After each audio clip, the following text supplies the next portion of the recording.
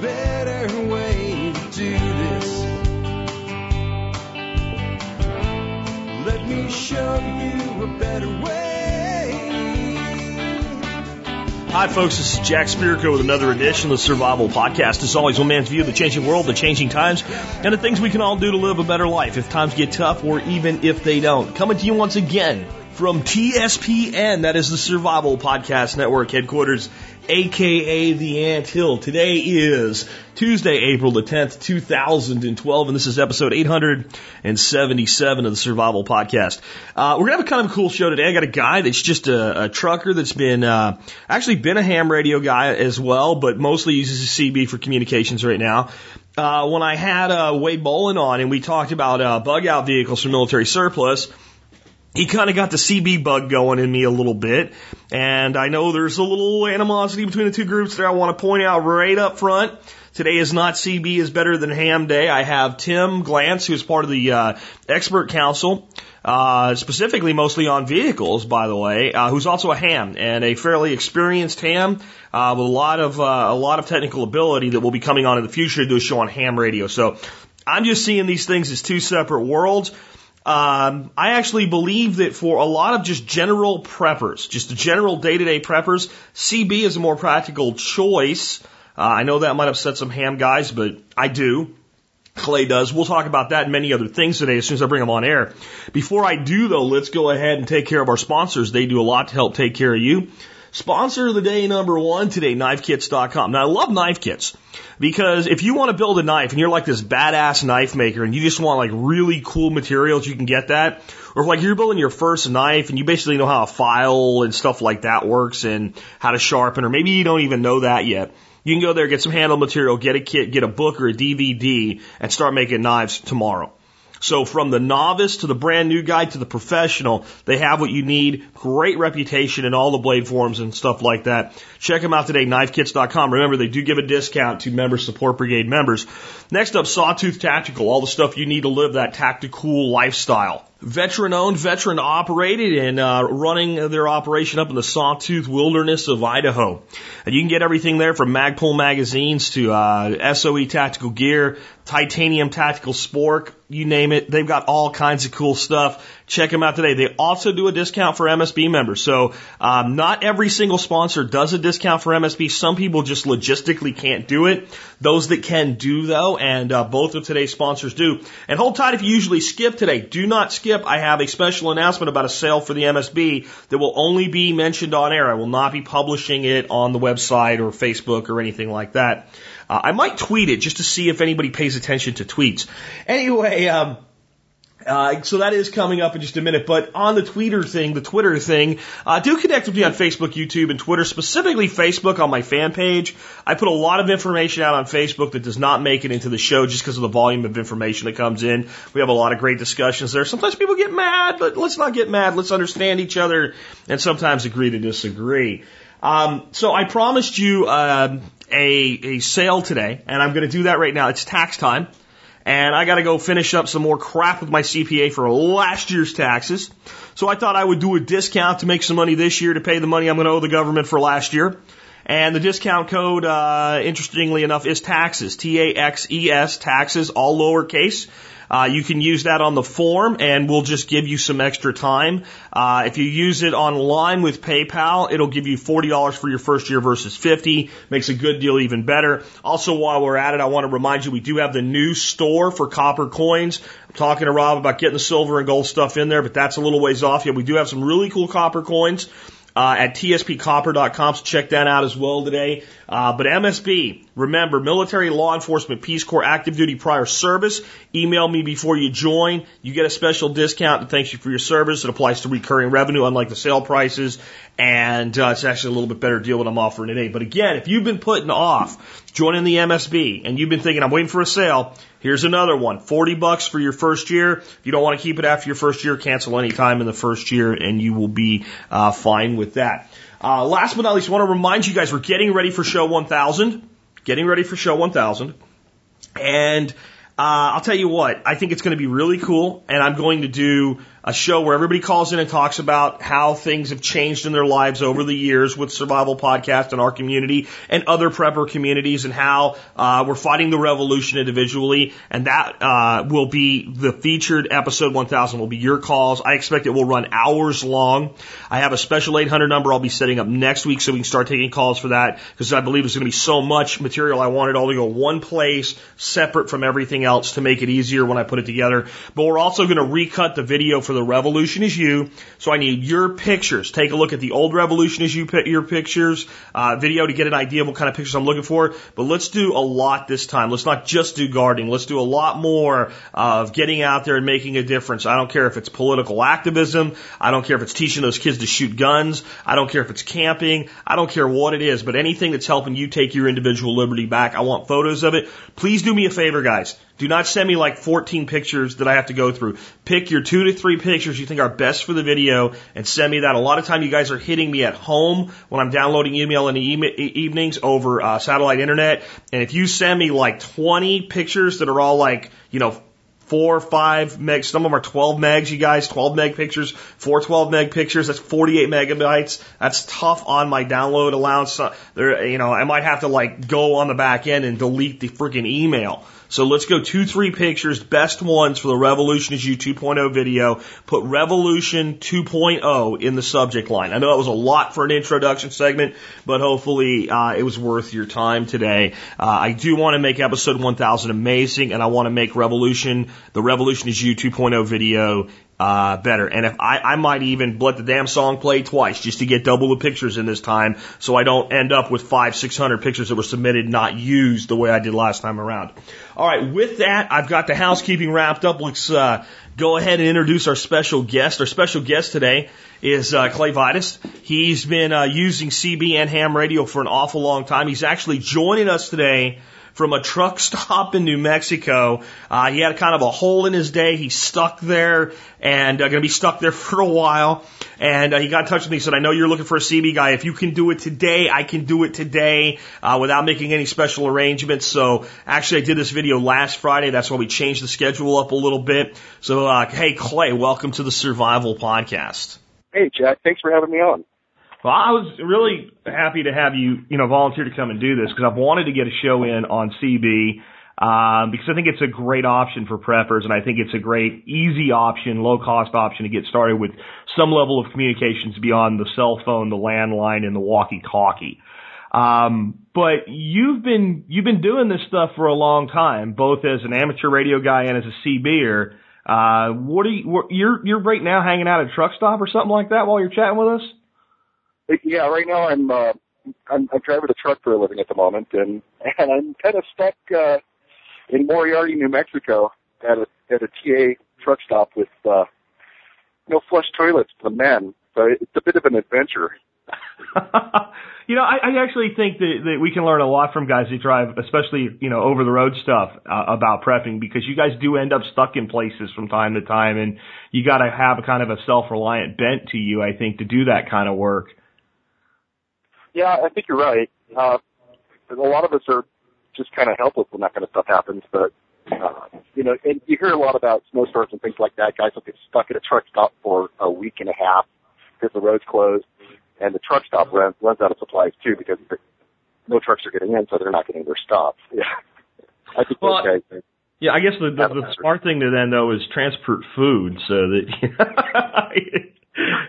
I know this is all the subject leading off, but I've often thought, the guy that has like a trailer full of, food heading for Publix, and if the shit really hits the fan, would he just go home with it, Yeah, I've considered that. I've also wondered, what kind of anarchy is going to ensue at a truck stop that basically shuts down like that? Are they going to break into people's trailers and stealing their stuff, So, with that, you'd want to be able to talk to people, especially if, phones were down and all, or in any instance where primary communications are offline. So CB is an option. And I think one of the things that makes people really attracted to Citizen Band is that it's not real expensive. So, since you use this daily, how much does a person really need to spend on the equipment to get something that'll, work decently? Well, The CD that I'm using currently, I paid $50 for, and that included an antenna and coax. Wow. That was on the extreme low end. This thing is absolutely no frills radio. It's got 2 knobs and 2 buttons and a channel display. And I think it's got an LED that lights when it's transmitting and one when it's receiving. And that's basically it. It's got a and what model is that? I'm not sure. I think it's a Midland. It is a Midland. It's a 77092. Okay. I don't know if that's still available. It's basically, as far as cheap radios go, it's really as cheap as it can get and still be something that works. And that was a deal that I haggled. I haggled out that deal at the CD shop. Gotcha. So obviously you don't think people need to go out and spend, $500 on gear to get started with CB radio. No, and actually that can be quite counterproductive, especially for a prepper, because what you end up with is something that is monumentally expensive and monumentally complicated. And if it's not something you're going to use every single day, you don't want to get this thing out of the box and try to throw it on your card and figure out how to use it. You've got 15 knobs and 20 switches, and what does all this do? I just want to talk to somebody. Sure. And I think that's a big attraction for a lot of people. That's what they want to do but then we get into this, the American thing is the more features, the better. And you start looking at this big list of stuff, and if you don't know what it means, it makes me think of, remember when VCRs first came out and they started putting all these pre-programmed features and all in it, and people ended up putting black tape over the blinking 12 just because all they wanted to do was record and watch, and that was it? That's right. So what, like in that low end, you've got a Midland. I've heard good things about them. I've heard good things about Cobra. Are there certain brands that we can look to that are, those lower end or lower cost models that are considered good for what they are? Yeah, pretty much. If you're looking at brands, pretty much if you walk into a truck stop and look at what brands they're selling, or walk into Radio Shack.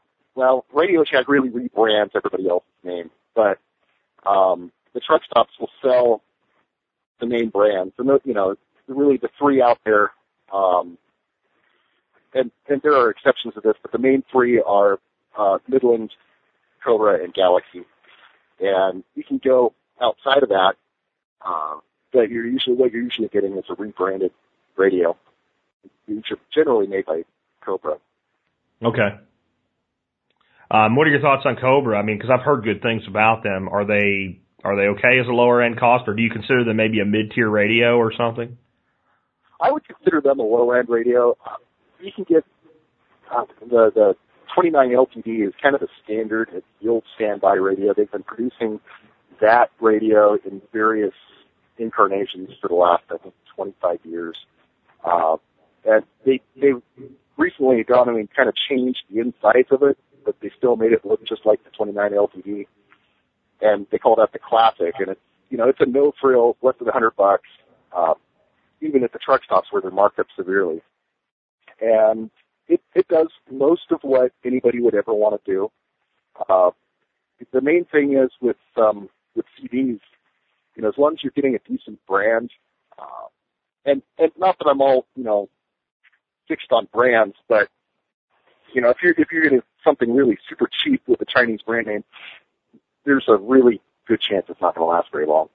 But if you get something with an actual name brand, chances are it's going to be around for 10 or 15 years if you're not abusing it. Anyway, the cool thing with CD is everything's limited to 5 watts at 100% modulation. So you don't really need to go around looking for something that makes more power than that, because that's illegal. Sure. So it kind of puts everybody on an even playing field, and you can really kind of just go out and shop price and features at that point. And when we start looking at CB radio, I think everybody thinks of the trucker with a CB radio rolling down the road, but there's really 3 kind of flavors of CB radio, right? Oh, definitely. I'm talking about, maybe flavor's not the right word. I'm thinking, like base station, mobile, and handheld. Oh, yeah. And, and I have opinions about that, especially from a prepper point of view. My personal opinion is really mobile is the only way to go. It's the most versatile. You can, you're not really going to carry it, on your person, that would be really heavy because you got to carry 12-volt batteries to power it. But you can put it in a car, or you can put it in your house with a transformer that will switch from line voltage down to 12-volt. So the same radio can be extremely versatile.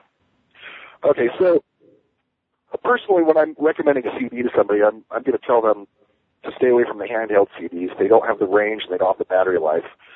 And I'm not liking the base stations because they are a dedicated base station. You have to plug them into the wall. A mobile, as in a car mobile, is really, as far as I'm concerned, the only real option. And it's also, from what I've seen, the largest array of options. And that can be used both in a car and in a house because you're going to plug it in, you plug it into your cigarette lighter, or you attach it to your battery in your car, or in a house, if you just get a 12-volt power supply, you can plug it into the wall and use it there. On that note, though, like with base stations, one of the things that I've seen like being the biggest advantage is that if somebody wants to and wants to put the effort into it, they can put in a much higher and more effective antenna. So that person could then go ahead and build that antenna infrastructure and bring that radio in and hook up to it and still get that same advantage. Yeah. So it's not as big a deal as the people that write the books about it make it out to be. Well, see, the thing is with a base station, you still have, now you've got a big box. It's, almost a piece of furniture at that point. No, I'm not talking about a base station unit, Clay. I'm talking about building a antenna that's permanent for the home that you just bring that mobile into and hook into. Oh, absolutely. Okay. Yeah, there's a lot of different things you can do there. There's antennas, you can get the great big huge antenna that everybody hates. The HOAs will, throw you out on your ear if they see it, kind of antennas, all the way down to, I've built antennas using electric fence wire and insulators. And you can hide that anywhere. You can run it up a tree. You can run it through the rafters in your attic and have it be completely invisible. You can run it over the top of your house, and it's just kind of, if anybody sees it, there's just a little wire running across the peak of your house. Nobody really notices it. And you can tune that to a specific channel. So if you've got somebody, if you live in Oregon and you want to talk to somebody in Florida and you want to shoot skip on upper and lower sideband, which we'll get into a little later, then you can tune that antenna to exactly the frequency you're always going to meet that person on, and you can really maximize your range that way. Wow. I think that's like a capability, and like you said, maybe we'll get into that a little bit more toward the end, but the single sideband and some of the things that lets you do, and I think there's a time of the year issue there as well, or time of day issue there as well, but CB, without breaking the law, right, can go beyond what a lot of people, I believe, think that it's capable of. Yeah, it's really affected by, like you said, time of day. Daylight hours really restricts your effective range, just because the sun is a great big radio transmitter. It's broadband. And then there's solar cycles too, and when you get into amateur radio, you start getting into all that kind of stuff. And right now, actually, I understand where the solar maximum. I haven't been on the radio on the amateur side very much at all lately, but during solar maximums, you can really get a lot of skip off the upper atmosphere and really extend your signal. I have, in fact, on regular AM. Let's see, I was in Eugene, Oregon, and I was talking to people in Iowa as if they were across the parking lot from me. Oh wow! It was just, it was a weird atmospheric anomaly that allowed a full spectrum AM signal to skip all the way across. It was really cool. That's really neat when stuff like that happens. I know sometimes if there's a lot of it can clog up a channel, but it's also kind of cool that I guess it's almost like the internet, before the internet, where you're talking to people and you really don't know who they are, but it's cool because you find out where they're at and you have this common bond of communications. Yeah. Yeah. And the other really cool thing about CD is that basically everybody has it. It's not an exclusive club, which also has its downside. You know, when it's not an exclusive club, any clown out there with a CB can get on there and disrupt, you know, life for everybody. But, you know, for the most part, it's, I don't know, I see it as a better option than amateur radio for somebody who's not going to go full bore into it.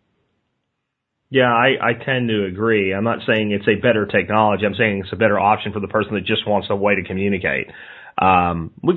Maybe we'll wrap up with that thought. I want to kind of keep moving down your outline here, though.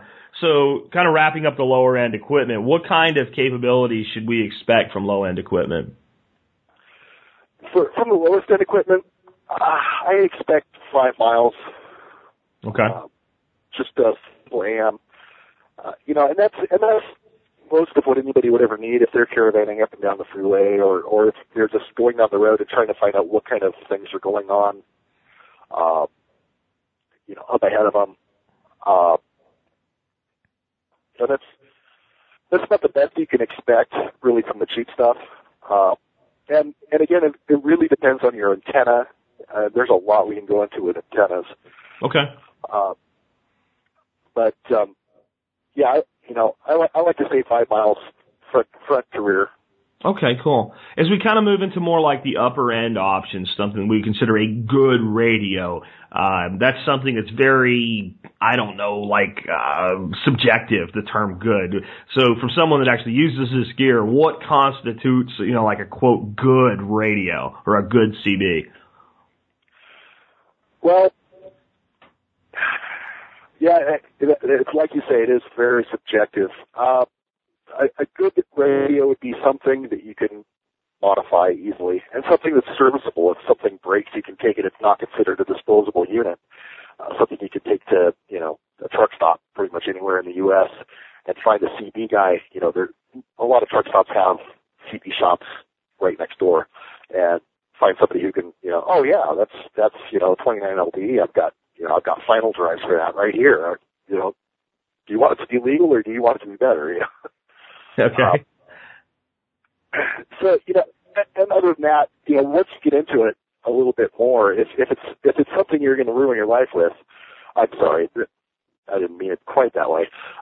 If it's something you're going to dedicate a lot of time to, then you're going to want to look at radios that have more of the options you want to be involved in, especially upper and lower sideband. A lot of radios include an SWR meter, so you don't have to buy that separately, which can be really handy. Especially for somebody who isn't, you know, trying to get into it completely. Having an interval SWR meter would be a good thing, I think. But, could you talk a little bit about exactly what SWR is and why people need to care? SWR stands for Standing Wave Ratio, and it's basically it's a measure of antenna efficiency, and the way an antenna works is it's radiating out a radio signal, and you want to tune your antenna to the frequency or something very close to, you know, to the frequency that you're talking on,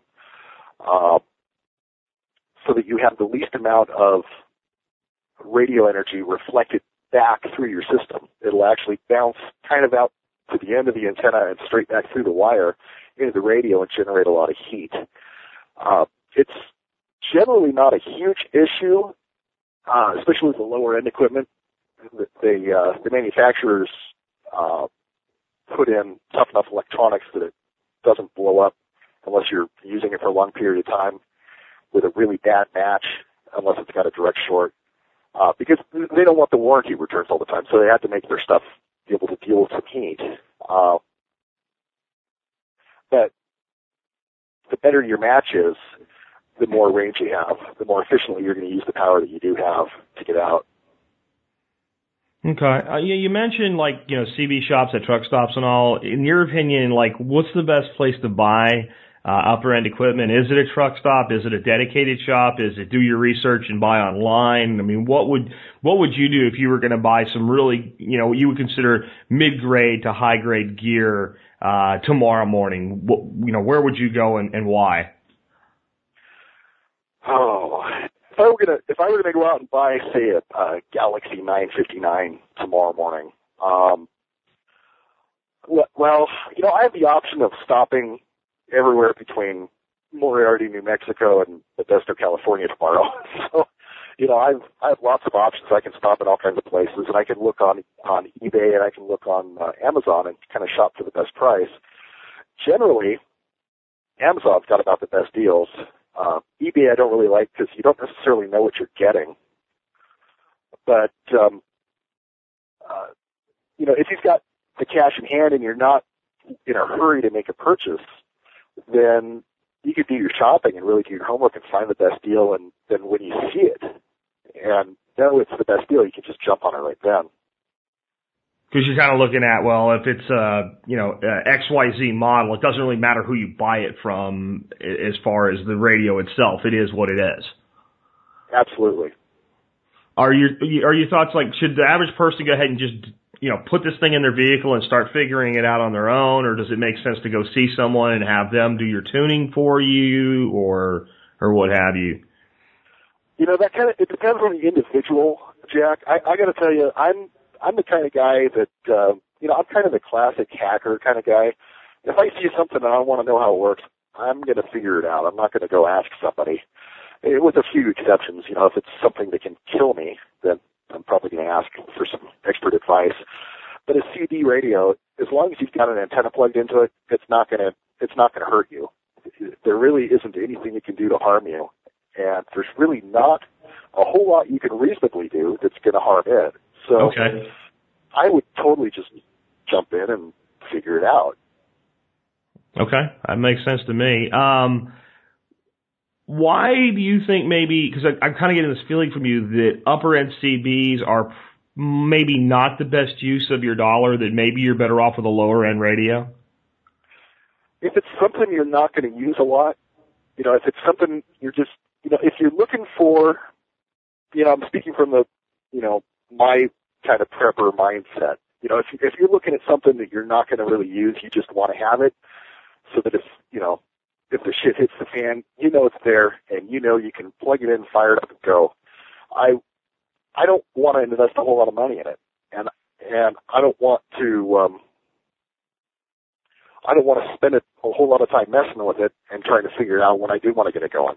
So yeah, I like the lower end stuff for the casual user. Okay. And a lot of times those lower end things, we think you get what you're paying for, but if you're only paying for features, the more features I put into an electronic device, the more moving parts, so to speak, even though generally they're not actually moving, but the more points of prospective failure. So a lot of times a lower end device, if it's a well-built lower end device, to me is more reliable and less likely to actually break. Yeah, that's the way I see it also.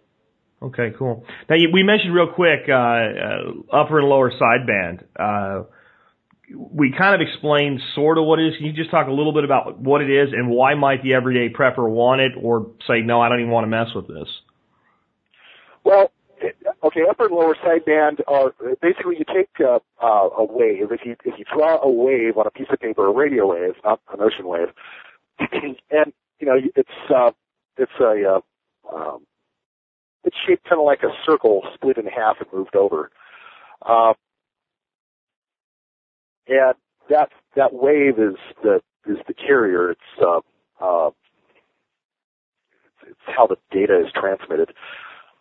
I'm really not very good at explaining this this morning, but if you basically cut off half of it and just dedicate all your energy to either the upper half of the wave or the lower half of the wave, then you're getting better distance out of it, and you're also oddly getting some better coverage penetration. And so, basically what upper and lower sideband is you've split the radio signal kind of in half, and you're only using either the upper half or the lower half of the bandwidth allocated to the radio or to that channel.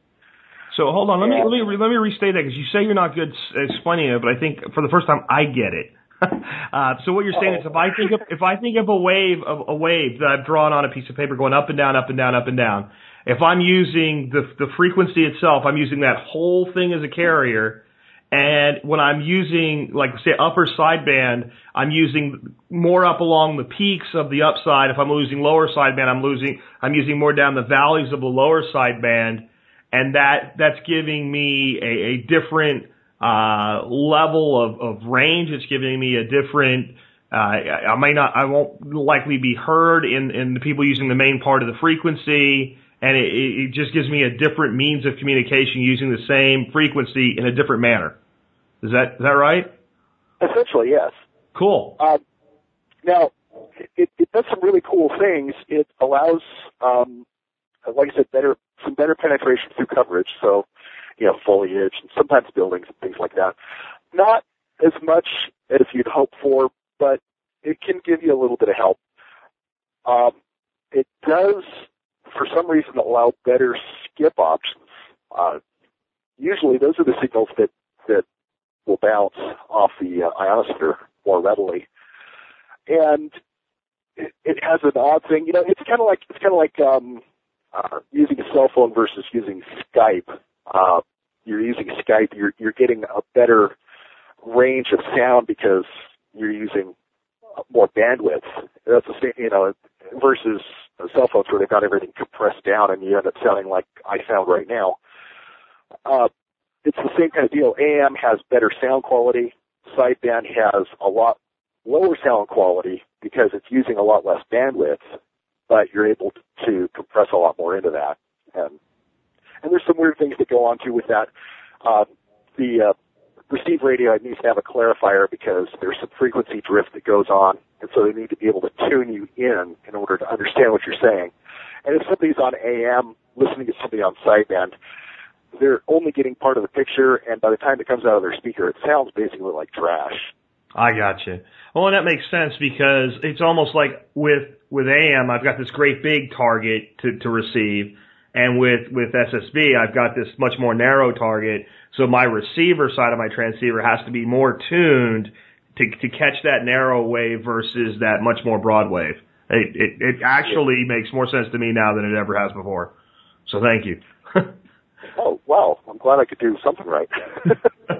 Now, I've heard a lot of people that I've talked to about this tell me that if you're going to invest money, invest it in your antenna versus your radio, that your antenna is as important or more important than the radio itself. So what kind of antenna options are there available for mobiles and base station use? There are tons of options out there for mobiles. I can speak to base stations, just basically say, there's big antennas and then there's little antennas, and you can build antennas, and building antennas is a really cool and fun thing to experiment with.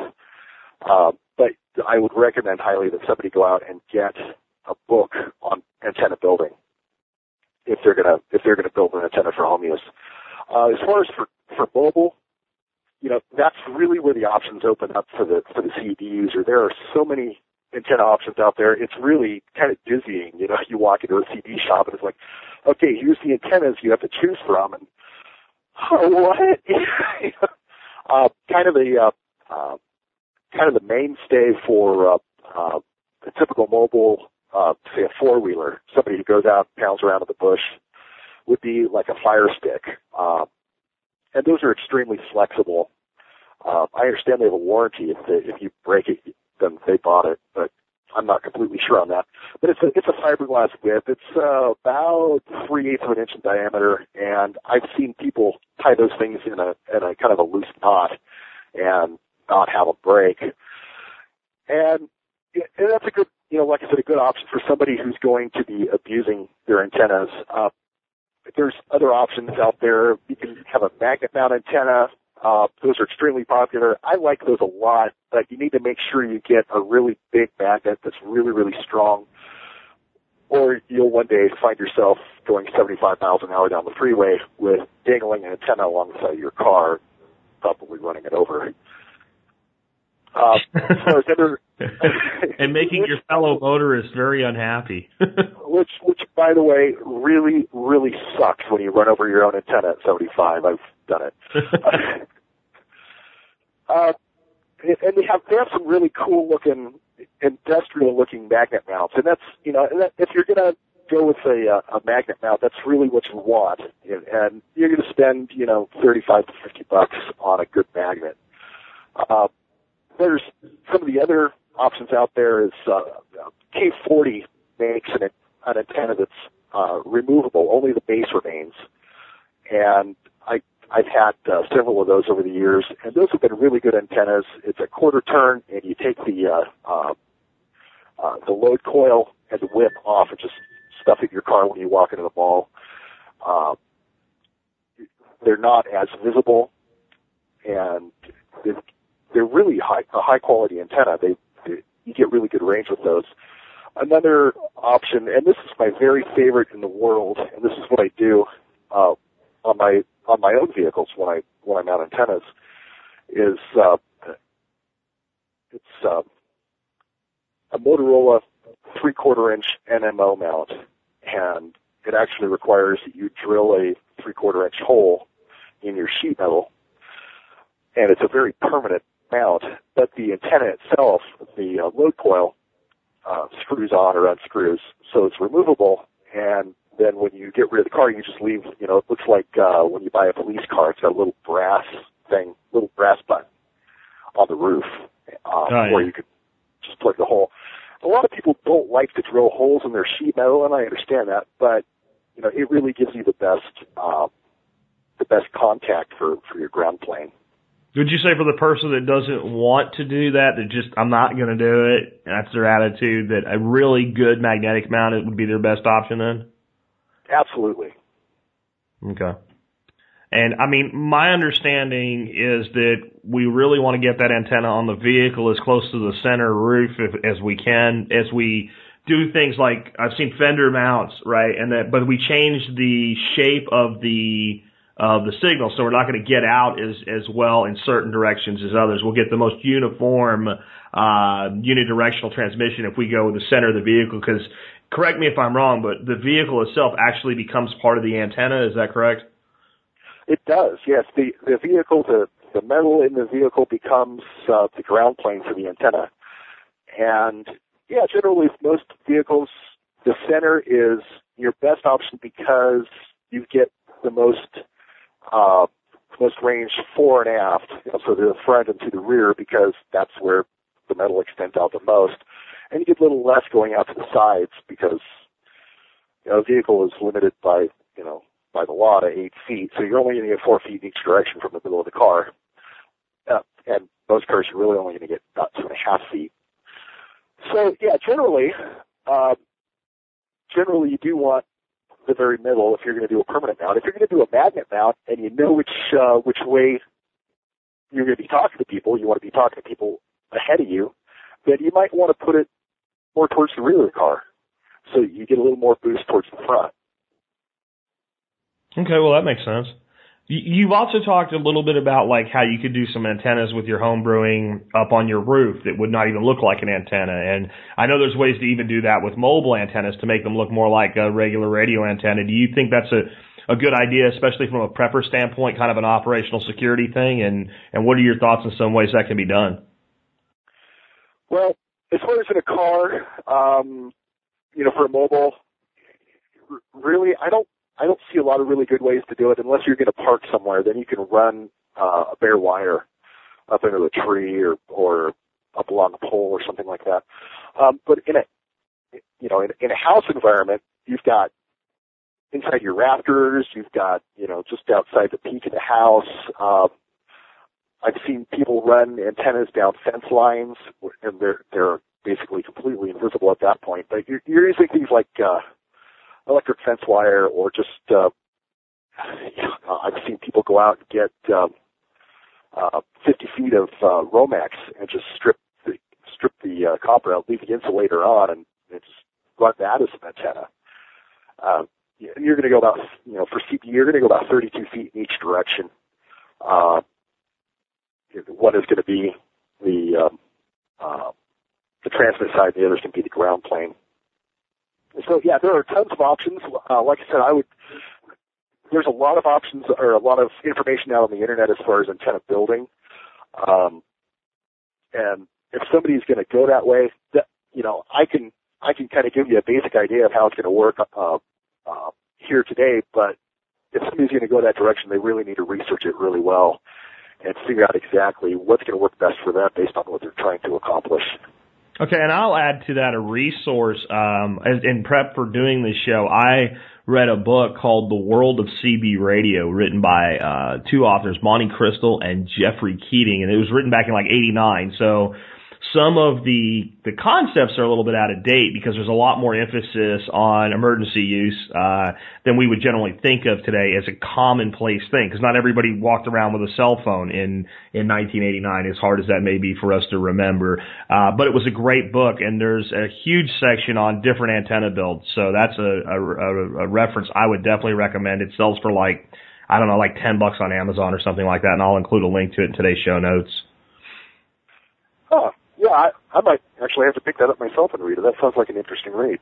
I got the Kindle edition. It was one of those things when I saw all the diagrams for the antenna builds and all that I went, this would have been better to get in paperback just for all the illustrations, because Kindles are great for reading. They're not great, or even like I have the Kindle app on my iPhone, and it's not as great for looking at diagrams and understanding things that are pictorial. So it was, I would pick the paper copy of this one up if I was going to buy it again. I probably won't just to do that, but if I had it all to do over, if I had a mulligan, I'd switch to paper on it.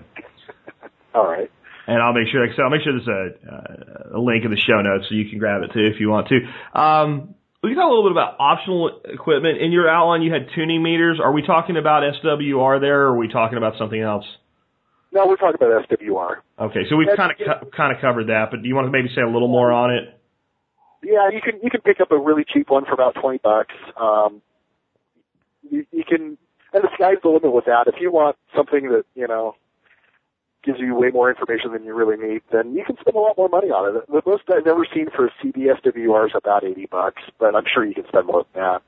What are your thoughts on just going ahead and getting a radio that has a built-in one? Is that good or bad? Is it, another point of failure, or, I think it's, it may be another point of failure, but if it breaks inside your radio, all you need is an external SWR meter at that point. So you're out $20, and you still have a working radio.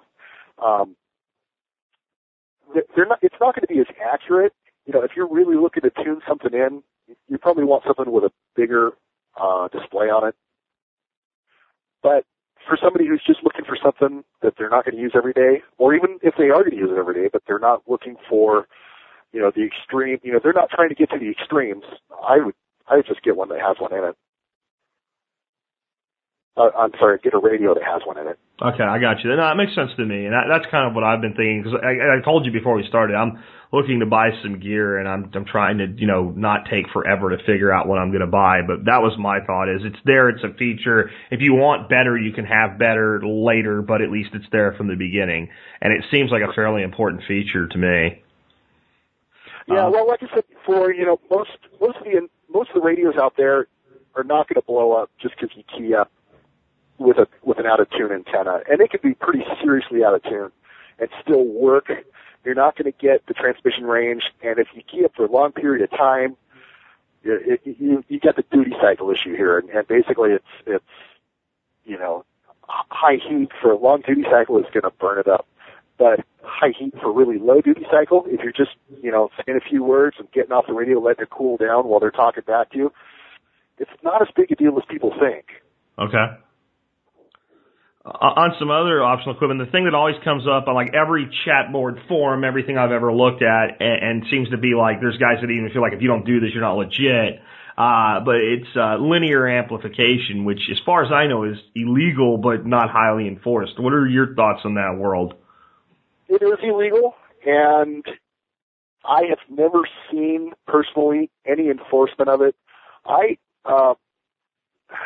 situation's a little bit different. I do have a call sign, so I not on CD, but on ham, I can have up to 1,500 watts, and it's perfectly legal. I have personally known a lot of guys that run, 1.5 kW on a CD and have never had a problem. I think really the issue comes in if you've got a base station, you're someplace all the time, and your neighbors complain because when you key that thing up, you're turning lights on in their house that they didn't want on, and they Sure. can't watch TV anymore. It can be really destructive for your neighbors, and really, it can really piss people off. But generally, as long as you're not an idiot, if you're using it, if it's an emergency thing, I've got this 150 watt amplifier because I go out into the woods and I might be down in a ravine somewhere with no way to get out at 5 watts. So I want something extra to get me out. I think that's really more prudent than anything else. Gotcha. But in day-to-day practice, our official stance from the show is don't do it. That's what I'm going to say anyway. But I think it's one of those things to know about and know how to use because things are as they are now, and they're not always necessarily going to be this way. And to me, it's a tool that may be usable someday. But I'm going to give a disclaimer. Technically, if it's in your possession, then you're breaking the law if you have a radio at the same time, even if they're not hooked up. I just want everybody to know that, and then we're all grown men, and we all make our own decisions from here. Is that truly the case, or is it? No, that's truly the case. If let's say you were driving down the road and FCC really wanted to check you out for some reason and had probable cause to do so, and they pulled you over and you had a linear amplifier under the seat that was not hooked up, but it was there and able to be hooked up, technically that would put you in violation of the law the way it's written on the books. That does, like you said, it doesn't mean it's enforced that way. It doesn't mean they're running safety checks and pulling people over and going, do you have a linear amplifier? But as I read the law anyway, and I'm not a lawyer, and from opinions of others, that is actually the case. Okay, well, that gives me something to look at. I learned something today. I'll have to research that. Make sure that I am actually as legal as I thought. Like I said, my situation is a little bit different. I have a call sign, so Sure. Maybe that puts me in a different category, or maybe I have to have a 10 meter next to my 11 meter before I can carry an amplifier in the car. I don't know. I'm gonna have to I have no idea. I mean, I can't go that level because I don't know anything about the ham world other than the basic chatter that I've heard about it from the outside. Because I don't have a call sign, I haven't gotten my license or whatever yet. So. But that is my understanding as I read the law. Now, I do know there's things that we can do specifically with antennas and tuning where we can really improve the range of radio, with CB radio, without violating the law because there's, when we talk about gain from an antenna, that's different than trying to gain the wattage output from the radio. Yeah, well, and that gets into some really complicated stuff. But yeah, basically, the better your antenna, the further you're going to go, and you can do it on really, really low wattage. Let's see, how do I want to say this? Most of the antennas out there for mobile use are going to be 1/4 5/8 wave antennas, and there's a lot of hype involved in that. So, really, the best advice I can give anybody is to just buy a decent quality antenna and tune it really well. Okay. What are some of the ways we can just have some fun with CBs? I used to do this thing we called it CB tag. The ham guys do it. They call it a fox hunt. I guess because they have to sound more sophisticated or something. But basically, you've got a guy with a radio, and the minimum requirements for this is a radio with a signal meter on it, and actually you don't even really need that, but it's really hard without it. But somebody, you get a group of people together with CBs, and they agree on a channel that they're going to be on, and then they give a guy 10 or 15 minutes to go hide. So he hides with his whole car. He goes hides somewhere, and in 10 minutes, he says, okay, I'm hidden, I'm ready. And then he gives clues, on a map, or, people will ask him questions. Anyway, you just kind of home in on this guy, and you're watching your signal meter and waiting for that to go, fully red or to maximum range or whatever. And, that kind of tells you you're close enough. You need to start looking visually for the guy. And, I used to do that a lot when I was in college. It probably contributed to me failing. And, it was really a good way to learn the town that I lived in too, because, you know, you've got a map in your hand, you're driving all the streets, and, you know, you do that for, you know, once a week for a couple of months, and pretty soon you know the whole stinking town, and you know it really well. That sounds like a really cool, let's call it, game for, let's say if we had a local community group together that were all preppers to play with their CBs, because they're getting to know each other, they're getting to experience their comms, they're getting to know their local area, they're getting to work as a group. It seems like and it's something I never heard of. And I grew up in a family where every vehicle we had a CB in it back in the day. That was back, of course, when almost everybody had a CB in the 70s and 80s. That was like standard equipment with a Monte Carlo was a CB radio. Yeah. Yeah, it is a lot of fun, you know, especially if you can find a group of like-minded individuals to do it with, you know, so you don't end up with, you end up with the occasional jerk out there. Yeah, and I know there are some of that out there, and I know we have a huge contingent of hams, and the guy on the other end of this conversation is a ham as well, folks, so it's not a versus issue here, but there's people on the CBs that cause problems, and that doesn't mean that CB's bad. It means that those people are jerks, and there's jerks everywhere.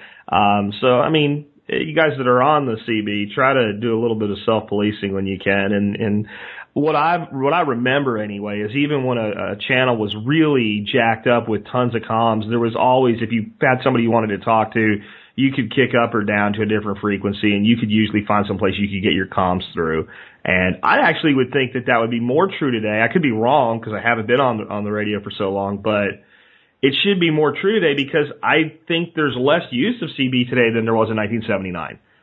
Maybe if you're on the air, it doesn't seem that way, but like I said, I remember when we would come into our neighborhood and you could see an antenna on, 1 in 10 cars, and I just don't see that anymore. Yeah, it really does seem like the channels are a little more empty now.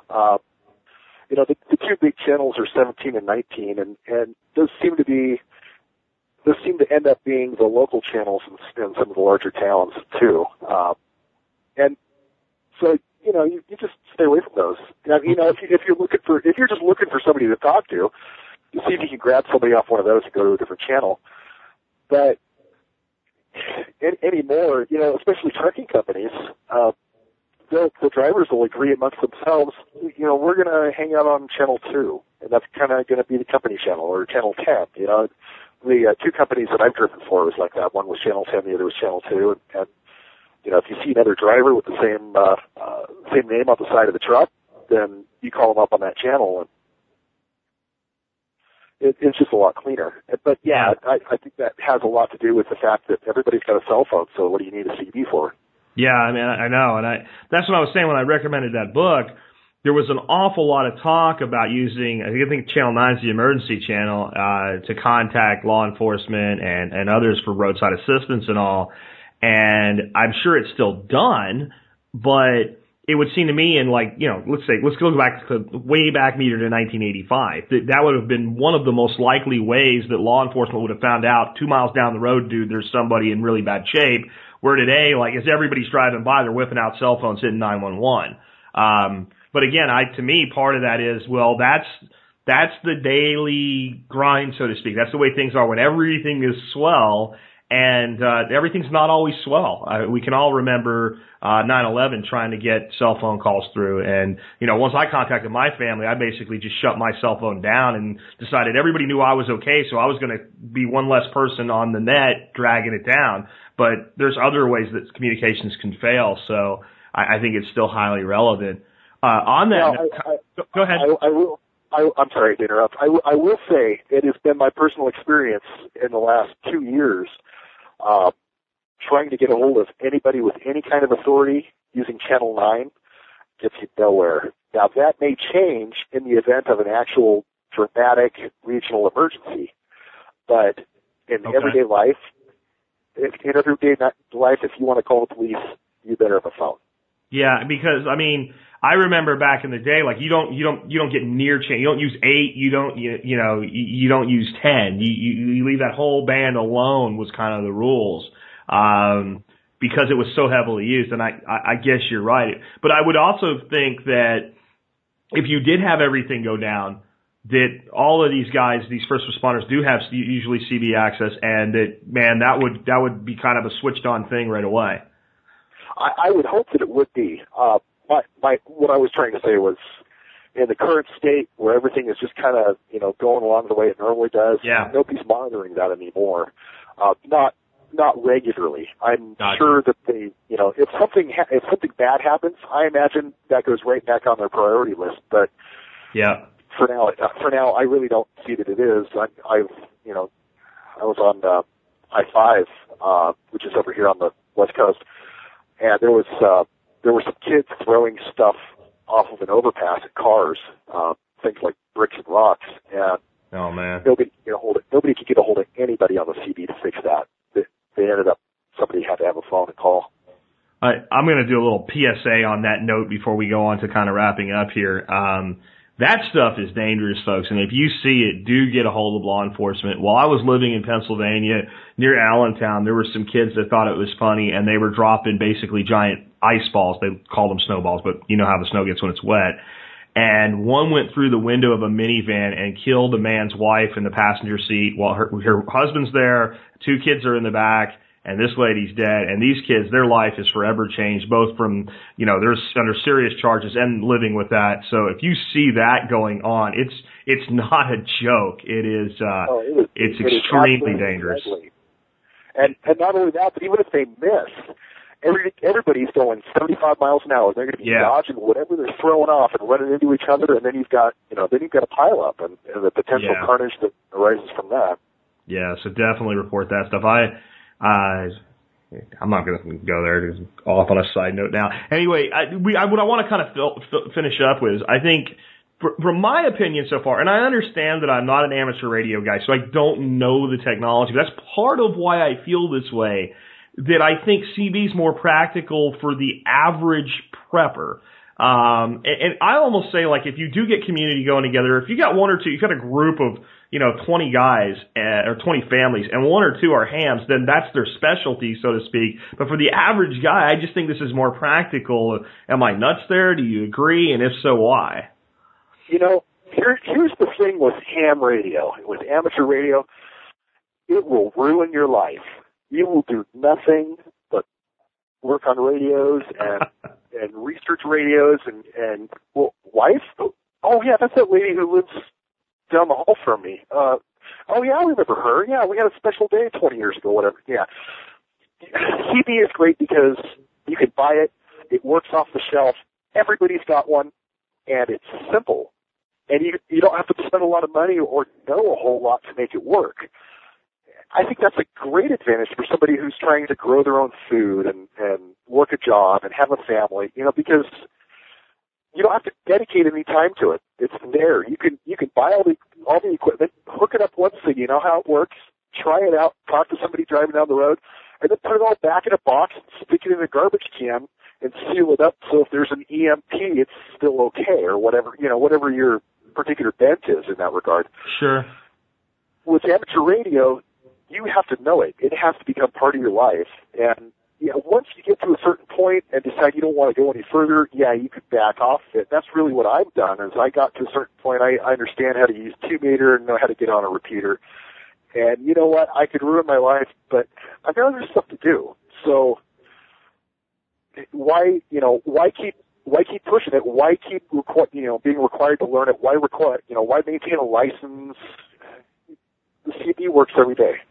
Yeah. And I mean, I kind of look at it this way. It's not like that doesn't mean it's not practical for some people. If you are a radio nut and that makes you happy, I think you should go nuts with it. But I kind of look at it like if somebody said to me, Jack, I'm thinking about buying this rifle for self-defense, and I'm thinking about buying an AR. Well, great. It's a good rifle. Go buy one. And they said, well, I'm going to get one of these custom-made katanas and all, unless you train every day as a security force-on-force specialist, the off-the-rack rifle is everything you need because you have other things to be doing in your life, and you'll never exceed the capabilities of a good quality stock weapon.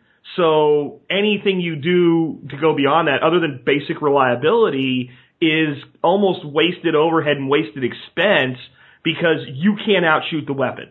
Now, if you ever get to where you can outshoot that weapon and you want to go further, then you can go buy the $10,000 custom-made, rig. But it doesn't make, and I kind of see this, and I see that not just in radio, not just in weapons, but all things. And I try to use something totally different than a radio to explain it, because that's how I feel. Like the ham guy is the specialist guy.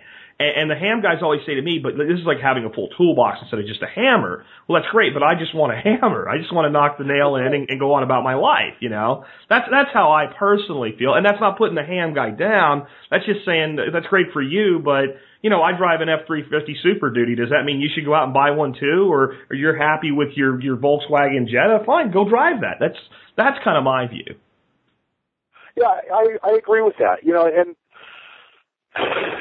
here's the thing about the ham guys. The typical ham guy who's really involved in it is really involved with it because he likes it and it excites him. And he thinks everybody else should have that same joy that he has. And I can see that's kind of how I got into it. Somebody wanted me to get involved in it because they really liked it, and that's what got me started. And I got really excited about it. I wanted to get my wife involved in it. She said, "Oh, I think that's nerdy," And that's kind of why that's when the hams are all like they are. They're really excited about what they do, and they don't think there's any better way to do it.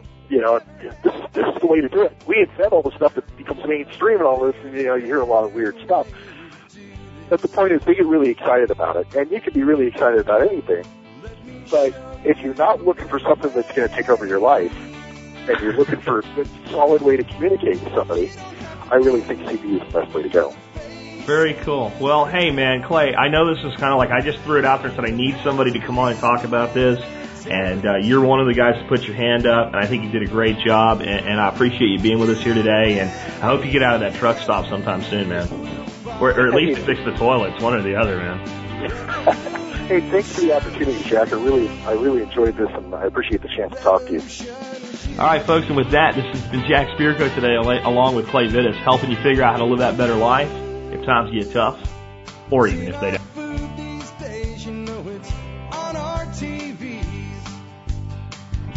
Sometimes we forget we are what we eat. I don't know the answer. It's like there's nothing I can do. It's the price we pay, I guess, when we follow all the rules. There's a better way to do this. Let me show you a better way. You don't have to be another face in the crowd. You don't have to live the way they tell you to. Make your own way, and the others will follow. Revolution is you. Revolution is you.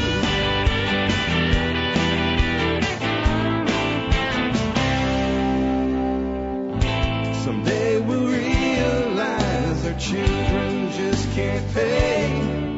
'Cause nobody up there cares. They're living for today.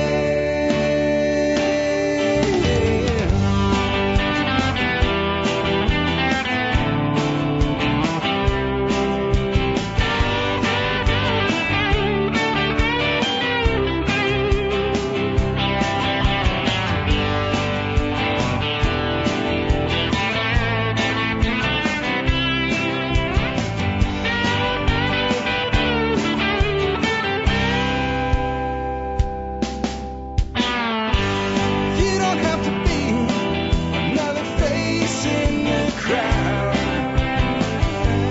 Don't have to live the way they tell you to. Make your own way, and the others will follow. The revolution is you. The revolution is you.